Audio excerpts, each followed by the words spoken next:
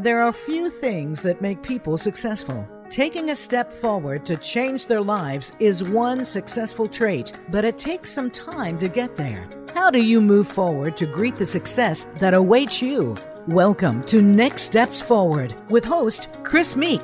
Each week, Chris brings on another guest who has successfully taken the next steps forward. Now, here is Chris Meek. Hello, I'm Chris Meek, and you've tuned to this week's episode of Next Steps Forward. As always, it's a pleasure to have you with us again. Our guest today is Kim Borchers. Kim is the president and owner of Bird Dog Recruitment and Consulting. Her firm focuses primarily on placement of senior talent at the highest levels of state and federal government, along with management development. Before opening her firm, Kim was the executive director of leadership development at a national think tank, the Foundation for Government Accountability, where she created and launched the organization's Talent Bank Project. Kim has spent 20 years in the grassroots movement fighting pornography in her public library. She also served as Deputy Chief of Staff for Kansas Governor Sam Brownback and currently serves as Republican National Committeewoman for the great state of Kansas. Kim Borchers, welcome to Next Steps Forward. Thank you, Chris. I'm pumped to spend some time with you today. Pumped. I love that. I'm pumped too. We haven't used that word before, so I love the excitement. So, Kim, you started your career in the healthcare sector, but quit a high-paying corporate job to try to change local policies that you opposed. Take us back to that time. What compelled you to get involved instead of just leaving it to someone else? So, Chris, to be honest with you, why I stayed home originally was to stay at home with our very first child. I was traveling 80% of the time. My husband's a family practice doctor. He was starting his practice. And I missed her first tooth, her first step, and her first rash. And I'm like, you know what? This was not my idea of starting a family. And it was by accident that I fell into this. I was listening to a radio program, and it was talking about public libraries and pornography access for kids. And I thought, you know, I live in the Bible Belt. There's no way this is happening in my local community. And that's how it all started, and the rest is history. And how hard was that decision for you, and what were you able to accomplish?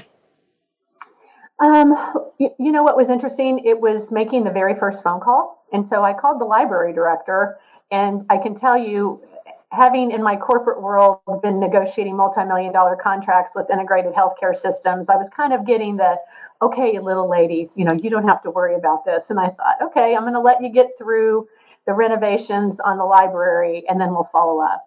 But I did a follow-up letter to the director of the library at that time, and I copied my local legislator, and it was a year later that she showed up on my front porch step. Her name was Becky Hutchins. Her husband was also a family practice doctor. And we began to strategize on what was happening in the state of Kansas and why things were occurring, or why this was an issue, and was able to partner with her and learn the process, what works, what doesn't. And I'll be honest with you, we are still battling that particular law, which is an affirmative defense clause in Kansas statute for harmful to minors that does not hold public schools and public libraries accountable.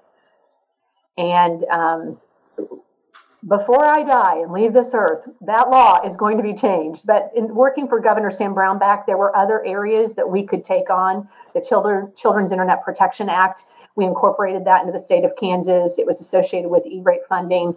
And I remember the day that I walked in, Chris, to my former boss, and he said, Kim, I signed your bill into law. And I could never have been happier to have been working for someone who cared as passionately also about that issue and cared about kids, because he had done a lot of hearings on the Hill regarding pornography and its addictive nature. What's it feel like to have a governor say, Kim, I signed your bill? I mean, that's pretty cool. It's kind of cool, right? I mean, I didn't grow up in politics. I mean, and so just the honor of being able to work on a senior staff and to work for someone as honorable as Sam Brownback. I know even to this day, when I go to Washington, D.C., when people find out that's who I worked for, they're like, I didn't necessarily agree with him all the time, but man, what a good human being. And I'm like, exactly. And I don't believe in cloning, but I would clone him for Washington, D.C. So you spent 20 years in that movement, but I understand that as a result of your early activism, you ended up with a job you would have never expected to do. Did you feel like you were prepared to be a radio host, and how was your program received? Well, absolutely not prepared. As I shared with you before we even started our program, I remember when I called my husband and told him, I said, I've been offered a radio show. And he said, honey, they know you don't know what you're doing, right? And I said, I'm taking the job. That's what I'm going to do. This was really before social media. So talk radio was a big deal, and it was one of the outlets that I had utilized in informing the public as to the work that we were doing at the Capitol on this particular piece of legislation. And so the funny thing is one time I was at the grocery store and I was checking out, and there was a gentleman behind me, and he said, your voice sounds really familiar. And I go, oh, and he goes, are you on the radio? And I said, yes. And he goes, you're the lady who took an hour of Mike and Mike away from me. And I said, guilty, I'm so sorry. He goes, well, you're kind of entertaining too. I said, well, I'll take that as a win. So it was a fun time. I did that for a year, and I got pregnant with our third. And the radio station was so gracious, they wanted to put a studio in our house. But the show that I ended up doing over time, I had a colleague who we would just banter, and it was going to be really hard to have the same, dynamics when I'm like at home and I can't see him. So I said, you know what, Steve, we'll let you take this baby and run with it. But it was a phenomenal year. It's one of those things where it's like, you could never have told me I would have done radio for a year. Well, have you thought about going back now with Zoom or Microsoft Teams or something like that? You've got this cleverly done here. It's like I got to have someone else run it for me and so forth. So who knows what I'll do? I'm always open. Well, I'd like to recommend one of our engineers, Aaron, but he's depends what day is, whether I like him or not. So I think today's a good day for him. So if you think about it, let me know. We'll hook you up. Okay, thanks, Chris. We have a love-hate relationship, which my listeners and viewers know. I had to throw him under the bus on that one. So, Kim, as your kids got older, you could have gone back to the corporate setting, but you remained in politics and policy issues. Why was that? It's that's a really great question.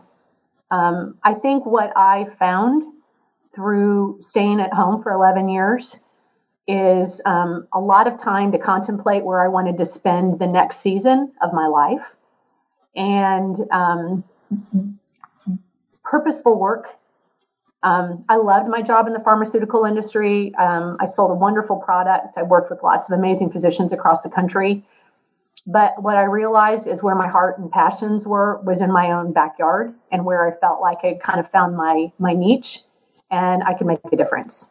I would also say this, the idea of being able to work for a governor where literally I could get in my car and I was 5 minutes away from my kids' school, and I could drive down and I could still be a room mom.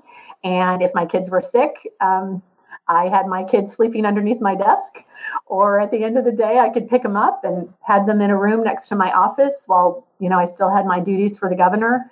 And so it met my family needs, but it also met where I think my passions and my why existed. And I'm so grateful for that 11 years of being at home to have found that.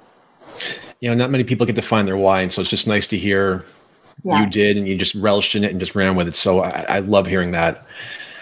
So 3 things in the show we typically don't talk about are politics, gun control, and abortion. But this year being presidential election, it's hard to avoid it. And with that said, there often seems to be the sense that Washington, D.C. should solve all our problems, or maybe the answers are with someone else at the state level. What does it take to get people to shift their attention away from Washington, D.C. and their state capitals to take more control in their own communities? Chris, that's a wonderful question. And I had hoped one of the silver linings in COVID was that people would wake up and stay awake. And unfortunately, I remember through COVID, you couldn't show up at a county commission meeting, and it was standing room only. And now when I show up at a county commission meeting, it's like me and a couple staffers, and I laugh when the commissioners see me. They'll say, and public comments, and they'll kind of look at me, and I'm like going, I'm not here to say anything. I said, I'm just checking on you. I want to see what's happening when no one else is watching. And so I think it falls on us to really be connected in our communities, right? And give people the why of why they should care about these things. And that takes work. One of the things that I'm doing as a precinct committee person in my area is I have downloaded every single Republican voter in my precinct, and I'm sending them a postcard letting them know that their vote matters. Now, I'm having that printed on my own dime. That is getting mailed on my own dime. But the reality is in our local election, I looked, only 20% of my precinct showed up for a school board election. And yet, I'm certain all of those people had an opinion about the schools being closed. But yet, when it came to the school board, right, they didn't show up. And I'll also verge off a little bit on this, because I think part of it is I think people have a disconnect as to what some of these things and how they impact them, right? We learned very quickly who the decision makers were in closing your business down. You learn very quickly on who this public health officer is and who they report to, right? But I was sitting, I had coffee with a really great guy a few weeks back. It was after the election, and he's a banker, very smart. And I asked him, I said, well, did you vote in the local election? And he kind of sheepishly looked at me, and I knew what he was going to tell me, which was no. And he goes, well, my kids are in private school. I'm not really concerned about that. He goes, but I did vote for the bond issue. And I looked at him and I said, how do you think the bond issue got on the ballot? He goes, how? I said, the school board members. And this is a really smart guy. So I think we have to do a better job educating people as to what local government looks like and how these decisions are made and how these things get on the ballot. And that's all about civic education. Well, maybe as a follow-up to that, I imagine you hear plenty of people saying, I already have too much going on in my life between work, getting the kids to soccer practice and little league games, taking care of the house, trying to get my own relaxation in. What do you say to them to get personally invested? What's in it for them to be civic leaders? Mm-hmm. Well, I would first of all start off with, I don't think everyone's going to be a civic leader, but I think we can all be civically engaged, right? If everybody wants to lead, we're going to have problems, right? But I think part of it is just having open conversations about what people care about. And then when you find out what people care about, it's like, well, how do you ensure that that's going to happen for your family, and connecting the dots? And I'm a firm believer that you need to build the well before you need it. And that's what I'm really trying to encourage people to do. I know that not everyone's wired like I am. My boss used to tell me that. He goes, Kim, not everyone's wired like you. I'm like going, well, thank goodness. We'd really be in trouble. But I think what we have to realize is that civic engagement does not mean you have to run for office. Civic engagement doesn't mean you have to go out and hit a grand slam. I think civic engagement is seeing ourselves almost like we're gardeners in our community, and we plant and we water and sometimes we reap. And you have to figure out what you're going to be in your local community. And that just comes from open conversations. And I'll be honest with you, Chris, I knew a lot on the Fed side. I knew a lot on the state side, but it was COVID that got me really, really educated locally, on home rule order, or if you have a Dillon rule in your area, in your state. I mean, all of these different things. So now I'm sure the local government guys are like going, oh my gosh, we had her at the state. She was at the state house. Now she's here to bother us. So here comes Kim again. Here comes Kim. You mentioned a few minutes ago about voting percentages in local government school board elections. They're dismal. Now yours is 20%, which is pretty high. They're typically usually around 10 to 12% maybe. Mm-hmm. Why are so many voters disengaged from the government closest to them? I think, well, first of all, let me say that was 20% for my precinct. If you looked at the entire district, it hit the numbers that you hit, right? I think it's going to go back to, I think people have lost the sense of agency. I think they believe this idea of what's my one vote? How can it make a difference? And you and I are both familiar with someone, right, who you know very well, who worked for someone who's a congresswoman, and she won by 6 votes. 6 votes. I was just going to mention that. I mean, I lost my local school board race when I ran several years ago. My goodness, it's getting longer and longer. But I lost by 5 votes. By the time provisional ballots were counted, I was down by 5. And I jokingly tell everybody, I am the poster child for every vote counts. But I made assumptions that if someone had my sign in their yard, that they voted. And when I went back and could look at the poll books back in the day when they were paper, I had a family that had 6 voters in there that did not vote that day. And when I asked them, they said, well, you had signs everywhere. So I thought for sure it was a win. And so this is how I help people who run for office. I said, if someone has a sign in their yard, you're going to get an advance ballot application in their hands, and they're going to make sure that they vote. So I think everything is about the way you campaign. Is it hopeful? You let people know that their vote matters at the end of the day. Your vote counts. And we can't disregard that. How do you define civic leadership? Do I have to be the mayor of my community or a city council member to be a civic leader? No. So if you take a look at the root Latin word, civics, it means the study of the duties and responsibility of a citizen. And so if you look at, let's go to civic engagement. So once you know what your duties and responsibilities are, how do you engage? And then some of that engagement will ultimately lead to leading. So no matter what you're passionate about, right? It could be, and you and I talked a little bit about this, it could be the issue of sex trafficking. Where do you take the lead on that? The gal who started our anti-sex trafficking home here in Topeka, Kansas, she had no background in this whatsoever. She had been, and Mary Kay was a saleswoman, had been very successful in that. Her husband is a prominent business owner here, but she had a heart and a passion of what was happening in our local community. I would say she is a civic leader on this issue. I have the privilege of serving on that board.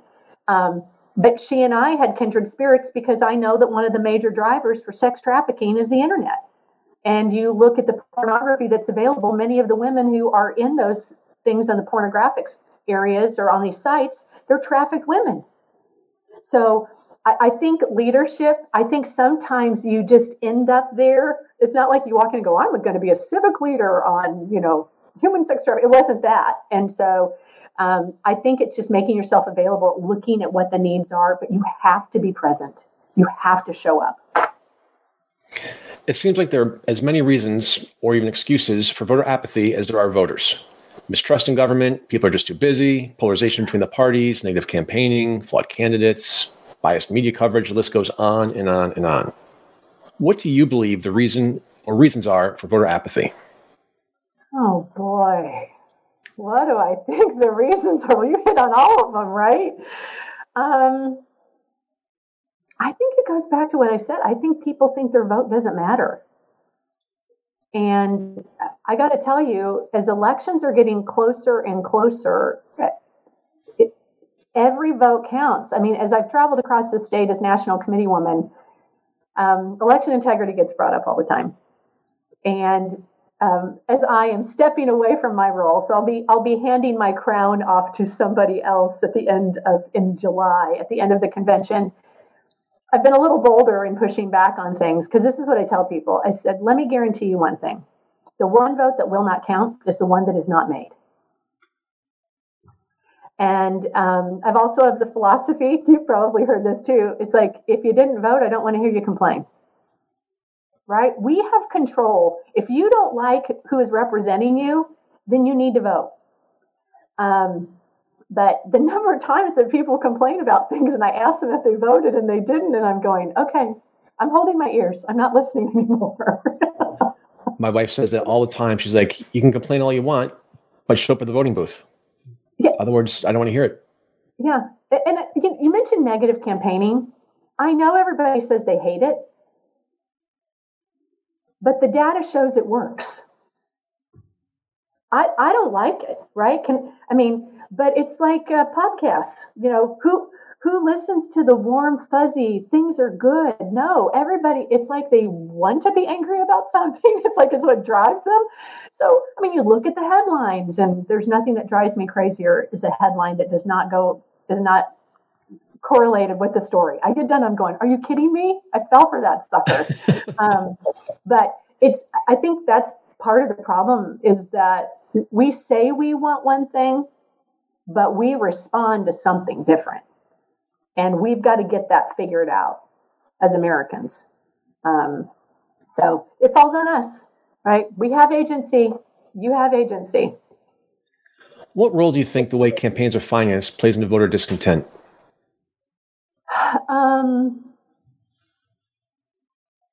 I think so. I'm going to expand it a little bit. I was never a term limit supporter, but I'm a term limit supporter.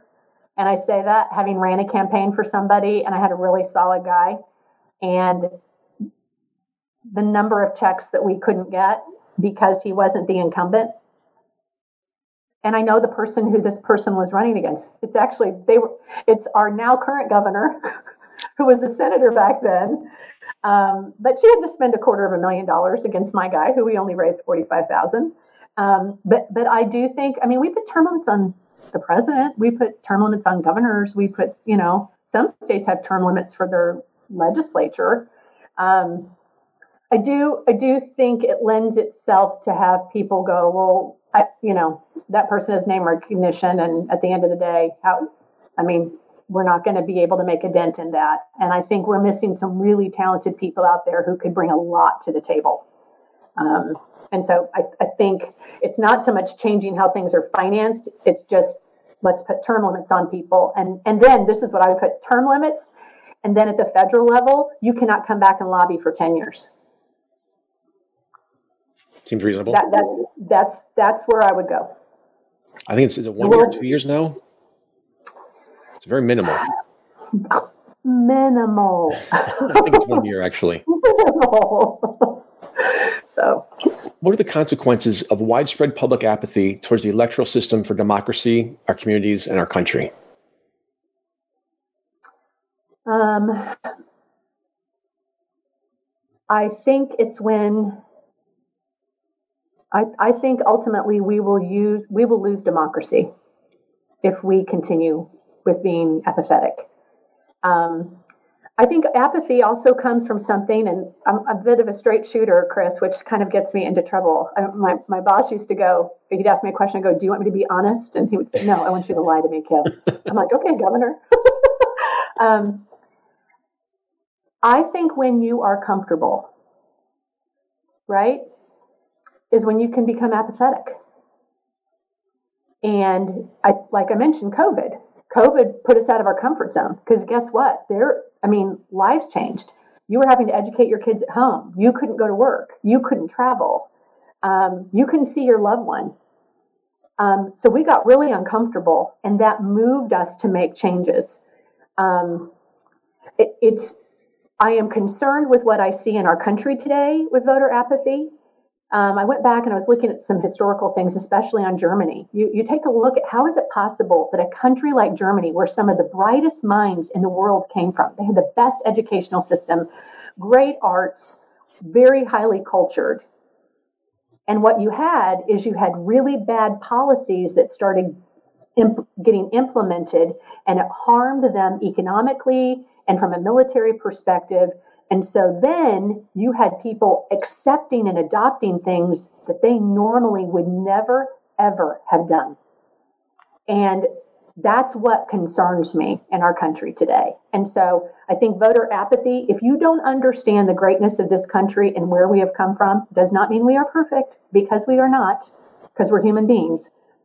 But if we miss out on all that, that's where we will lose democracy. Do you see technology playing a role in improving modern civic leadership?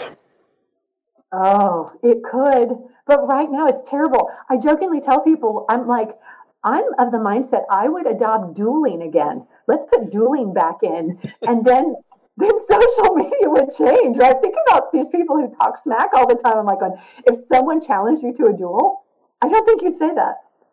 So I think there are so many great things that can happen with social media and just technology being able to reach people in ways that we've never been able to reach them before. And also the fact, think about when you are engaging, you've got 18-year-olds all the way to 100-year-olds, right?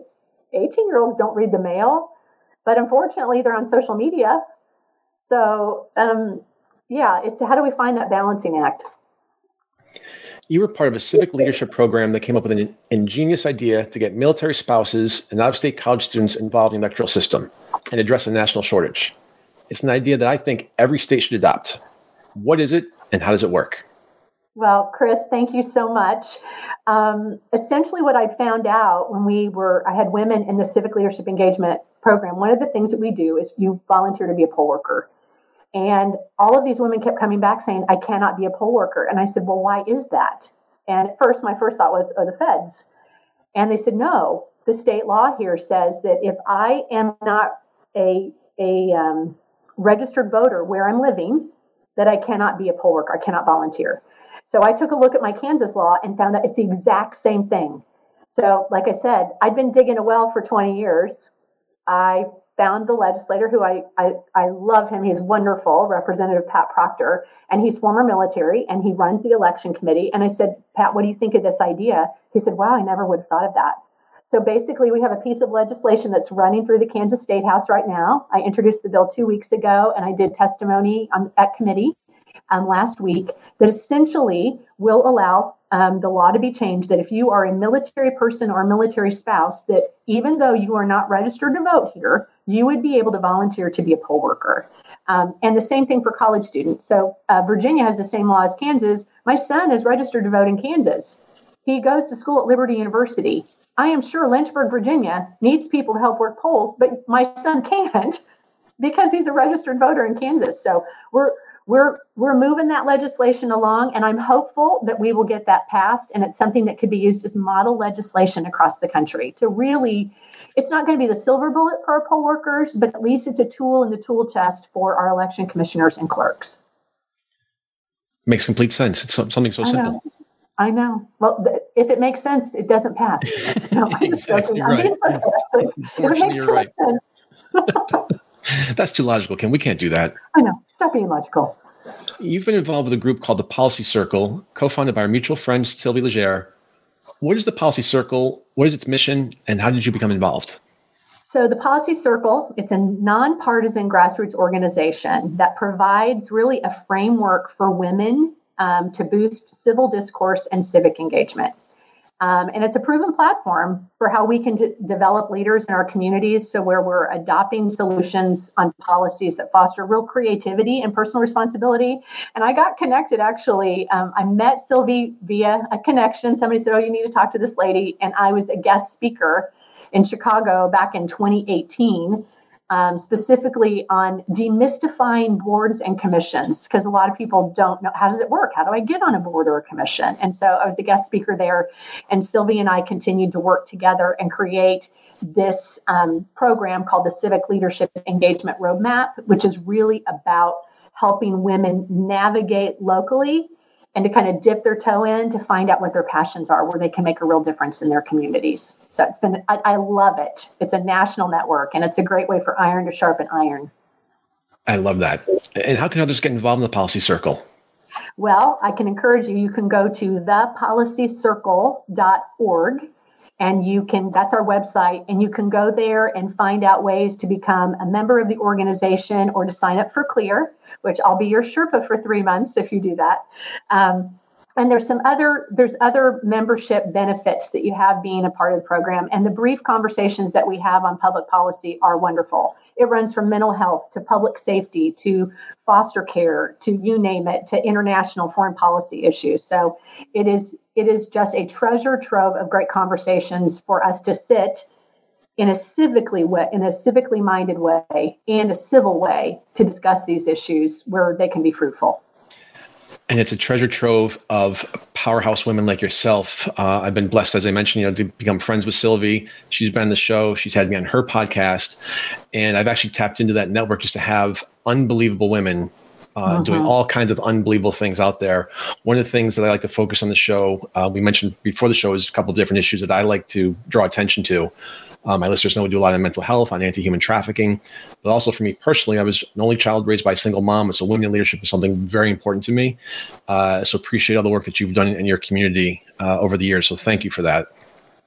Well, Chris, you know what I always tell people? I'm in a very fortunate position, and there's some words that have been hijacked, right? And the word privilege is hijacked.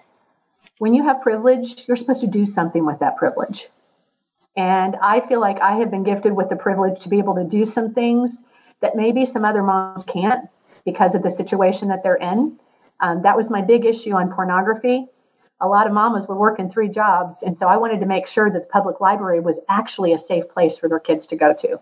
And if I could do that for them, that was a way for me to give back to my community. Kim, you've described the COVID pandemic as an eye-opener for many people, including yourself. Mm-hmm. In what way did the pandemic open your eyes and change your mindset? Oh, boy. It opened my eyes to how much control is given to folks who are non-elected. And something as powerful as shutting your business down or shutting your school down. And I think it's really important that at the end of the day, that those decisions are being made by elected officials, not by bureaucrats. It's not that you don't take into consideration the specialization of the people who are advising you, but at the end of the day, the call is made by the elected official, not by someone who I don't have any influence over, who at the end of the day also is not going to return my phone calls because he doesn't have to. But if you're elected, you need to do that. And let me just stress this, thoughtfully reach out to electeds, right? I mean, I tell people, if someone showed up on your front porch step and told you were stupid and an idiot and you didn't know what you were doing, you would probably shut the door, right? I mean, you get a lot further with honey than vinegar. And it's not that you can't be passionate or you can't be firm. And I'll just say this, Chris, I haven't mastered this. I am a work in progress. I mean, there are days that I'm going, okay, I probably should have said that a little differently. I don't want to burn a bridge. I need to go back there. But I do believe that this is about coalition building and creating an environment where you are persuading people your direction. And I'll tell you, Chris, I started Facebook Lives. I'd never done Facebook Lives before COVID. And started doing that because I wanted to be almost a source of information for people because they did not know what to do and where to go. And it didn't matter what side of the aisle people were on. I mean, I had friends that were Democrats who were calling me, asking me, can you please help my dad get his unemployment? And I'm going, do you know who you're calling? We're not in charge over the governor's mansion. But I was honored by that, actually, that they're like, okay, I trust her. I know she's able to navigate through this. How could she be helpful to me? And we started a show called The Michael and Kim Show. It's a buddy of mine who he actually had interned from. He was an economist. And so we were doing data and we were sharing that with people all through COVID and holding elected officials and bureaucrats accountable for their actions based on what the data actually showed. So, I mean, it's amazing. People were hungry for it. That's where technology mattered. Yeah, absolutely. And in response to the pandemic, we know has been extremely divisive. People in politics used to talk about the pendulum of public opinion or public policy. Civil discourse was part of the process not so many years ago. People from different parties could disagree without being disagreeable and compromise to get things done. Has the pendulum swung so far that civil discourse is a thing of the past, or is there a way for civil discourse to make a big comeback? So this is knowing your history, right? I think we have Norman Rockwellized our founding. So if you go back, there's another podcast I love listening to. I don't know if you've ever heard of it. It's called History That Doesn't Suck. Have you ever heard that podcast? No, I haven't. Okay. You got to listen to it. It's fantastic. If you go back and listen to this, and what they do is it's story form of just kind of original writings and things that were captured. We had this same tension back at the founding. The difference is we now have technology, right? Before you had to put someone on a pony and they had to, ride their horse how many days in order to get a story to someone. And now someone just has to get on here and be a keyboard warrior. But I think the difference was, and there's a great speech that Benjamin Franklin gives on the floor after they have passed the Constitution. And he says, what I'm saying here and what I've disagreed upon here is going to stay here. I'm going to go out and leave this building. I'm going to support this because this is the only way that we're going to be able to keep this country together. All of those losses, all of the lives, all of the homes, all of your property that had been lost through this, if we don't come together in this way, then we don't stand a chance. And I think what we need leaders who are willing to say, I'm going to come to the table recognizing I'm not going to get everything I want. But there's a higher purpose here, right? It's love of country. It's love of this United States of America. It's not perfect, but man, it's the closest thing we got. And I always tell people don't die to leave here. People die to get here. And if we're so bad, right, this is what I say to people who want to criticize this country so much, in this country, if we're so bad, why are people dying to get here? It's because we are the greatest country in the world, and it doesn't matter what zip code you've been born in or who your parents are. You have the opportunity to get to a next station in life if you work hard enough with certain limits, right? Based on your natural skill or based on your intellect or whatever. And you don't have that in other places. So I think it means good people have to step up and lead. I tell this all the time to business owners who will tell me something. And I'm like, well, why don't you run? And go, well, why would I deal with all those idiots? That's what they tell me. I'm going, okay, this is why we won't solve anything. If good people won't make sacrifices to go and serve, then we will continue with these problems. And so I think love of country over comfort, that's the only way this is going to change. And yeah, it's that bright shining light on the hill. I mean, it is the greatest country in the world. And yes, we are not perfect. But like you said, it's the best thing that's out there, and it's worked for 236, 7 years, wherever we are now. Yeah. Mm-hmm. But maybe as a follow-up, Kim, where did we go wrong? Why are people so angry and divided today? It's how people have made money. I mean, I'll be honest, right? It's all about clicks. I spoke to someone yesterday who made the comment, well, if you did a story and it was beautifully written, but it wasn't shared or wasn't liked, right? Then it basically didn't happen. And I mean, people want a quick fix. And I think part of it is, I mean, I had somebody call me yesterday. They sent me an email and they go, I don't like your bill. And so I called them because I know them. And the funny thing is I said, well, what do you not like about it? And she started saying all this stuff. And I go, well, that's not who the bill is for. And she goes, well, the header of the bill. I go, did you read the bill? They hadn't even read the bill. And so this is part of the problem, right? We have to slow down and just take a breath and then read things. And I've always told people this, Chris, if it sounds too good to be true, it's probably not true, right? If it feeds into that confirmation bias of ours, and I'm guilty on the left and the right, that we're all guilty of this. So the guilty culprit is us. We've been snookered. And I always tell people, do you see people walk around telling you how great things are? No, everyone's telling you how terrible things are. Why? It's because what they read and listen to all day long. This is why I want you to listen to History That Doesn't Suck and Chris Meek Show, because these are great things that are happening in your communities, and you can be part of that. How much is social media responsible for the good and bad in campaigns? And what would you like to see done to improve the role of social media? Oh my gosh.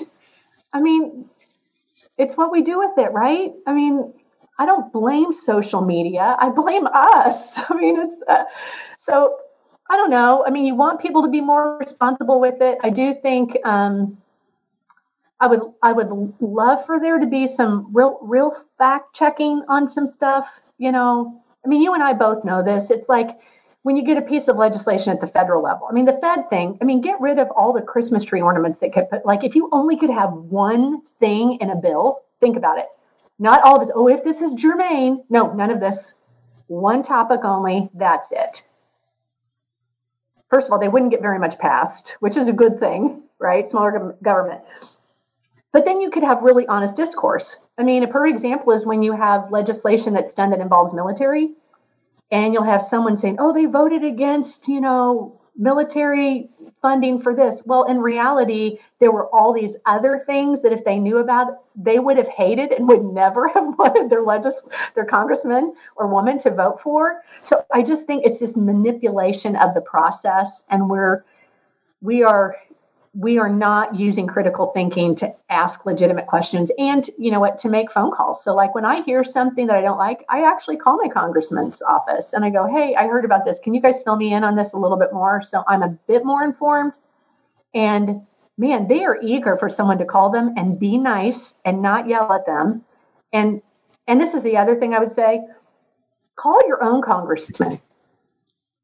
When you call a congressman from a different state, if I live in Kansas and I'm calling Oklahoma, they don't care what I think in Kansas. They only care what the Oklahomans think. So when people go, you need to be calling this, no, you don't. No, that's a waste of your time, and that's a waste of their time. You need to be making the phone calls to the person who cares about who's getting the phone calls, and that's from their own constituent base. So it seems like a lot of the problem in politics today also is the inability or unwillingness of either side to compromise. Years ago, a common refrain was that half a loaf is better than nothing. In other words, some legislation you won was better than being ideologically pure and getting nothing. You've been in politics a long time. Why has that changed? I wish I knew why that changed. I mean, you said the word compromise. You say that, and you're like unpatriotic. And I jokingly say this whenever I travel. I've been married for 30 years and my husband hasn't gotten the memo. I'm always right. And whenever, thank you for laughing. Most generally, the men just kind of scowl and the women are like, that's so true. If the closest relationship I have, we don't always agree, why do I think that with a politician, he's always going to be in alignment with me? And I think we have this unrealistic expectation of people about how things should work instead of, on issues. You mentioned hot button issues. It's like, I'd rather get 50% versus nothing. And I've actually had people tell me, no, I'd rather it be zero. And I'm going, well, then you and I are just going to have to disagree. And so I think it's that so adamant. I sometimes wonder, like, how do things work in your marriage if you're like that? It's like it has to go your way. I'm like, how many years have you been married? And so often the disagreement isn't even about the end point, right? I mean, I sit and have coffee every other week with a couple Democrats, some Libertarians, and some Republicans. And they are very colorful conversations. But one of the things that I have found in many instances, we actually, let's say kids in reading, we all really care about kids being literate and knowing how to read and understanding that that's a core foundation of how this is done. Where we begin to bifurcate is how we get there. And I'm just kind of like, well, let's use the data. Your way is not working. So let's maybe go back to phonics. It was a great story. It was a gal. She was an education journalist. And the story, it's a 6-part series called Sold a Story. And it is an overview what has happened in this country over the past 25 to 30 years on reading in our public school system and private school system too, for some. And it will blow your mind. And you'll go, wow, I saw that with my own kid. And I actually saw it with my own child. And that's when we made our move to a different school. Because I wanted phonics. And it made a difference. Sorry. As citizens, how can we encourage bipartisan cooperation and consensus building among our elected leaders? We have to model it. We have to model it. And I would say it's not always easy. But I think even if you have a legislative person or a Congress person who you don't agree with, I think your interactions with them have to reflect civil discourse, right? Because there may be some place that you can find common ground that you can actually work with them. And I remember when Paul Wellstone and my former boss, Sam Brownback, worked together on a piece of legislation back in the day, right? Paul Wellstone is liberal, but he and then Senator Brownback found common ground on an issue and worked on it. And I think, and I would also say this, Chris, I think this is what's so unfortunate. The voters are almost condemning their electeds if they do anything with someone on the other side. Like, thinking they're like the devil themselves. How could you agree with them on anything? And I'm going, folks, that's not how this works. But the people in the middle, there's this middle population, right, that are really trying to figure out what side do I want to go with this time around, right? And so I'm about, you win elections by addition, not subtraction. And how do I have persuadable speech to let them see, you know what, she's actually not crazy. I kind of agree with her. So that's what you have to have. Well, I always like to go back to the story of President Reagan and then Speaker Tip O'Neill. And they fought tooth and nail on all kinds of things, but they got stuff done. And then there's the famous story of when the president was shot, the speaker was there and he says, hurry back, come back, Mr. President. So we have to go back to, that sort of mindset, that era, that cooperation. Well, like I said earlier, we agree to disagree, but at the end of the day, it's the American people that we're serving, not our own personal interests. Yeah, well, we have to humanize everybody. I mean, you mentioned COVID. I think what was so sad is just the divide that COVID had on families. And some of those things haven't even healed today, which is so unfortunate. And so COVID, you saw the splintering, but then you've got politics. It's like when someone goes, well, I'm not going to talk to you because you voted for so-and-so. And I'm going, are you kidding me? That's your neighbor. I jokingly say, if I need eggs, that's where I need to go. Of course, I'm going to be nice to them. If I need sugar in the middle of my baking, So it's like, it doesn't make sense. Well, I think maybe one more thing just to kind of kick COVID in the teeth again. We were on lockdown, and all we had was the internet and social media. And so the campaign cycle was extremely divisive, as we know.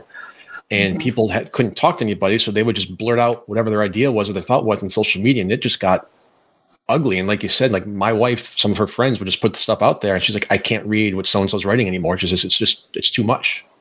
Yeah. Well, and I think we are living in a society today, which is unfortunate, where you cannot call out bad behavior, right? Where you're condemned for telling someone, you know what, that's not a proper way to speak to somebody. What I try and sometimes do, and I'm going to put my glasses down a little bit because when I did this at the office, everybody knows, okay, Kim's about to put on her mom hat. But when I see people say certain things, I'm going to call them out and go, you know what? I'm just really saddened by you speaking that tone. And I'm going to say this. I'm a Christian. My faith is an important component of who I am. But I'm going to call out people who call themselves Christians who behave in ways that I'm going, I don't even identify with you the way you're behaving, right? There's nothing Christ-like. I've always learned it's like, is it true? Is it kind? And is it helpful? And if it's not any of those things, right, then you probably need to hold what you're saying. And secondly, I would also say, wise counsel I got many years ago, your words can only be as strong as the relationship that you have with someone.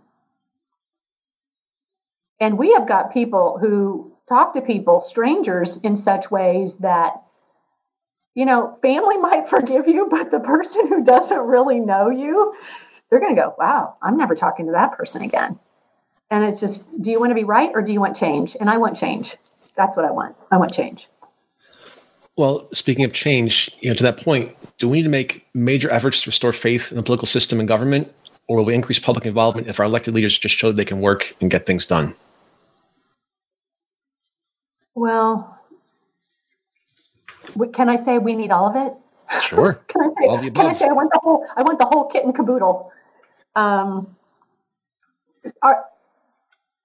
kids are watching. What's the legacy that we're leaving? And I had somebody tell me one time, he was a wise sage underneath the dome. He said, you learn who your friends are in politics because who calls you back after you lose your title? And I always jokingly, when I would call some people and they'd pick up and I go, oh my gosh, you're my friend. And they're like, what are you talking about, Kim? I said, well, you still picked up and I can't do anything for you. I just think we have to get back to relating to people and get rid of this transactional type of thing that we're seeing in the world today. I know there's people that are like that. That's fine. But I think relationships matter. And when you leave this world, what are people going to remember? No, absolutely. And I hope it's positive relationships. Yep. So you mentioned earlier you're a Republican National Committeewoman, which obviously is a demanding role. What keeps the spark alive in you after all these years of involvement? Oh, my kids, my grandbaby. I became a lolly. And it gets me a little broken up. I just feel so blessed of the country that I live in. And I was raised by folks who were simple backgrounds. They weren't political. We were lower blue collar. But they gave me a love of country, a strong faith, and a work ethic. And the fact that I just was afforded that. And I can look around the world today and see across the globe that not everybody has been as fortunate of that. And so because of that, I'm a steward of that. And so how do I ensure that that is a legacy that is given to generations after I leave this earth? That's what motivates me. Amazing. Absolutely amazing. I love that answer. Thank you. Why do you think it is that many people don't really understand the ins and outs of the political process in America? Is it that they don't care, or the insiders just made it too confusing and opaque? Well, information is power, right? So it's like the people who keep everything close to their chest because that gives them power. It's probably my fault line here is that I'm going to tell you everything you need to know unless I cannot tell you, because you know what? I'm going to get tired. And when I get tired, I need to be able to pass the baton to somebody. So I think it's a power thing. That's my personal opinion. It's all about the power. Mm-hmm. Would you provide an overview of the Republican National Committee? How is it structured and what is its role? Oh, thank you for asking me that question. So it's really important for people to know the RNC, Republican National Committee, has been around 168 years. It has 3 functions. It's your presidential debates, it's your presidential convention, and it's fundraising. And when you have the White House, so in our instance, when we had the White House under President Trump, that all those fundraising dollars were disseminated how the president wanted them disseminated. In what states for the campaigns. I always tell people if he had 16 Christmas parties, 3 Hanukkah parties, and whatever, and an Easter egg roll, guess who paid for that? The RNC. That's how that works. When you don't have the White House, then that is disseminated in another way. And I would say our current chair, Ron McDaniel, really believed in a 50-state strategy. The Democrats adopted this how many years ago under Howard Dean? And this 50-state strategy is you can't just focus your energies on swing states. Because guess what? Colorado used to be red, and now it's blue. So when you take for granted those things, so that money gets invested in order to help bring training to ensure that you have really good grassroots people. We don't do television ads. We're about ensuring that you've got good training and that you're investing in the right places strategically to help you win a presidential campaign. Especially that's with what we're going into right now. So I've loved doing it. Any parting words of advice? Show up. The people who make a difference are the people who show up. And I'll just say this from personal experience. You don't have to know everything. You just have to be open and available to learn. And I've always told people, the day I stop learning is the day I will not be on this planet anymore. So I am learning something every single day. But make sure you show up. Get out the vote. Absolutely. And we'd love to see you be part of the policy circle and join the CLEAR program. Good plug. That's the other way. Kim Borchers, thank you so much for being with us today. Thank you. It's been an honor, Chris. Thank you so much for the opportunity to visit with you. No, it was a real pleasure. And thank you to our audience, which now includes people in over 50 countries, for joining us for another episode of Next Steps Forward. I'm Chris Meek. For more details on upcoming shows and guests, please follow me on Facebook at facebook.com/Chris Meek Public Figure and on X at @ChrisMeek_USA. We'll be back next Tuesday, same time, same place, with another leader from the world of business, politics, public policy, sports, or entertainment. Until then, stay safe and keep taking your next steps forward. Thanks for tuning in to Next Steps Forward. Be sure to join Chris Meek for another great show next Tuesday at 10 a.m. Pacific Time and 1 p.m. Eastern Time on the Voice America Empowerment Channel. This week, make things happen in your life.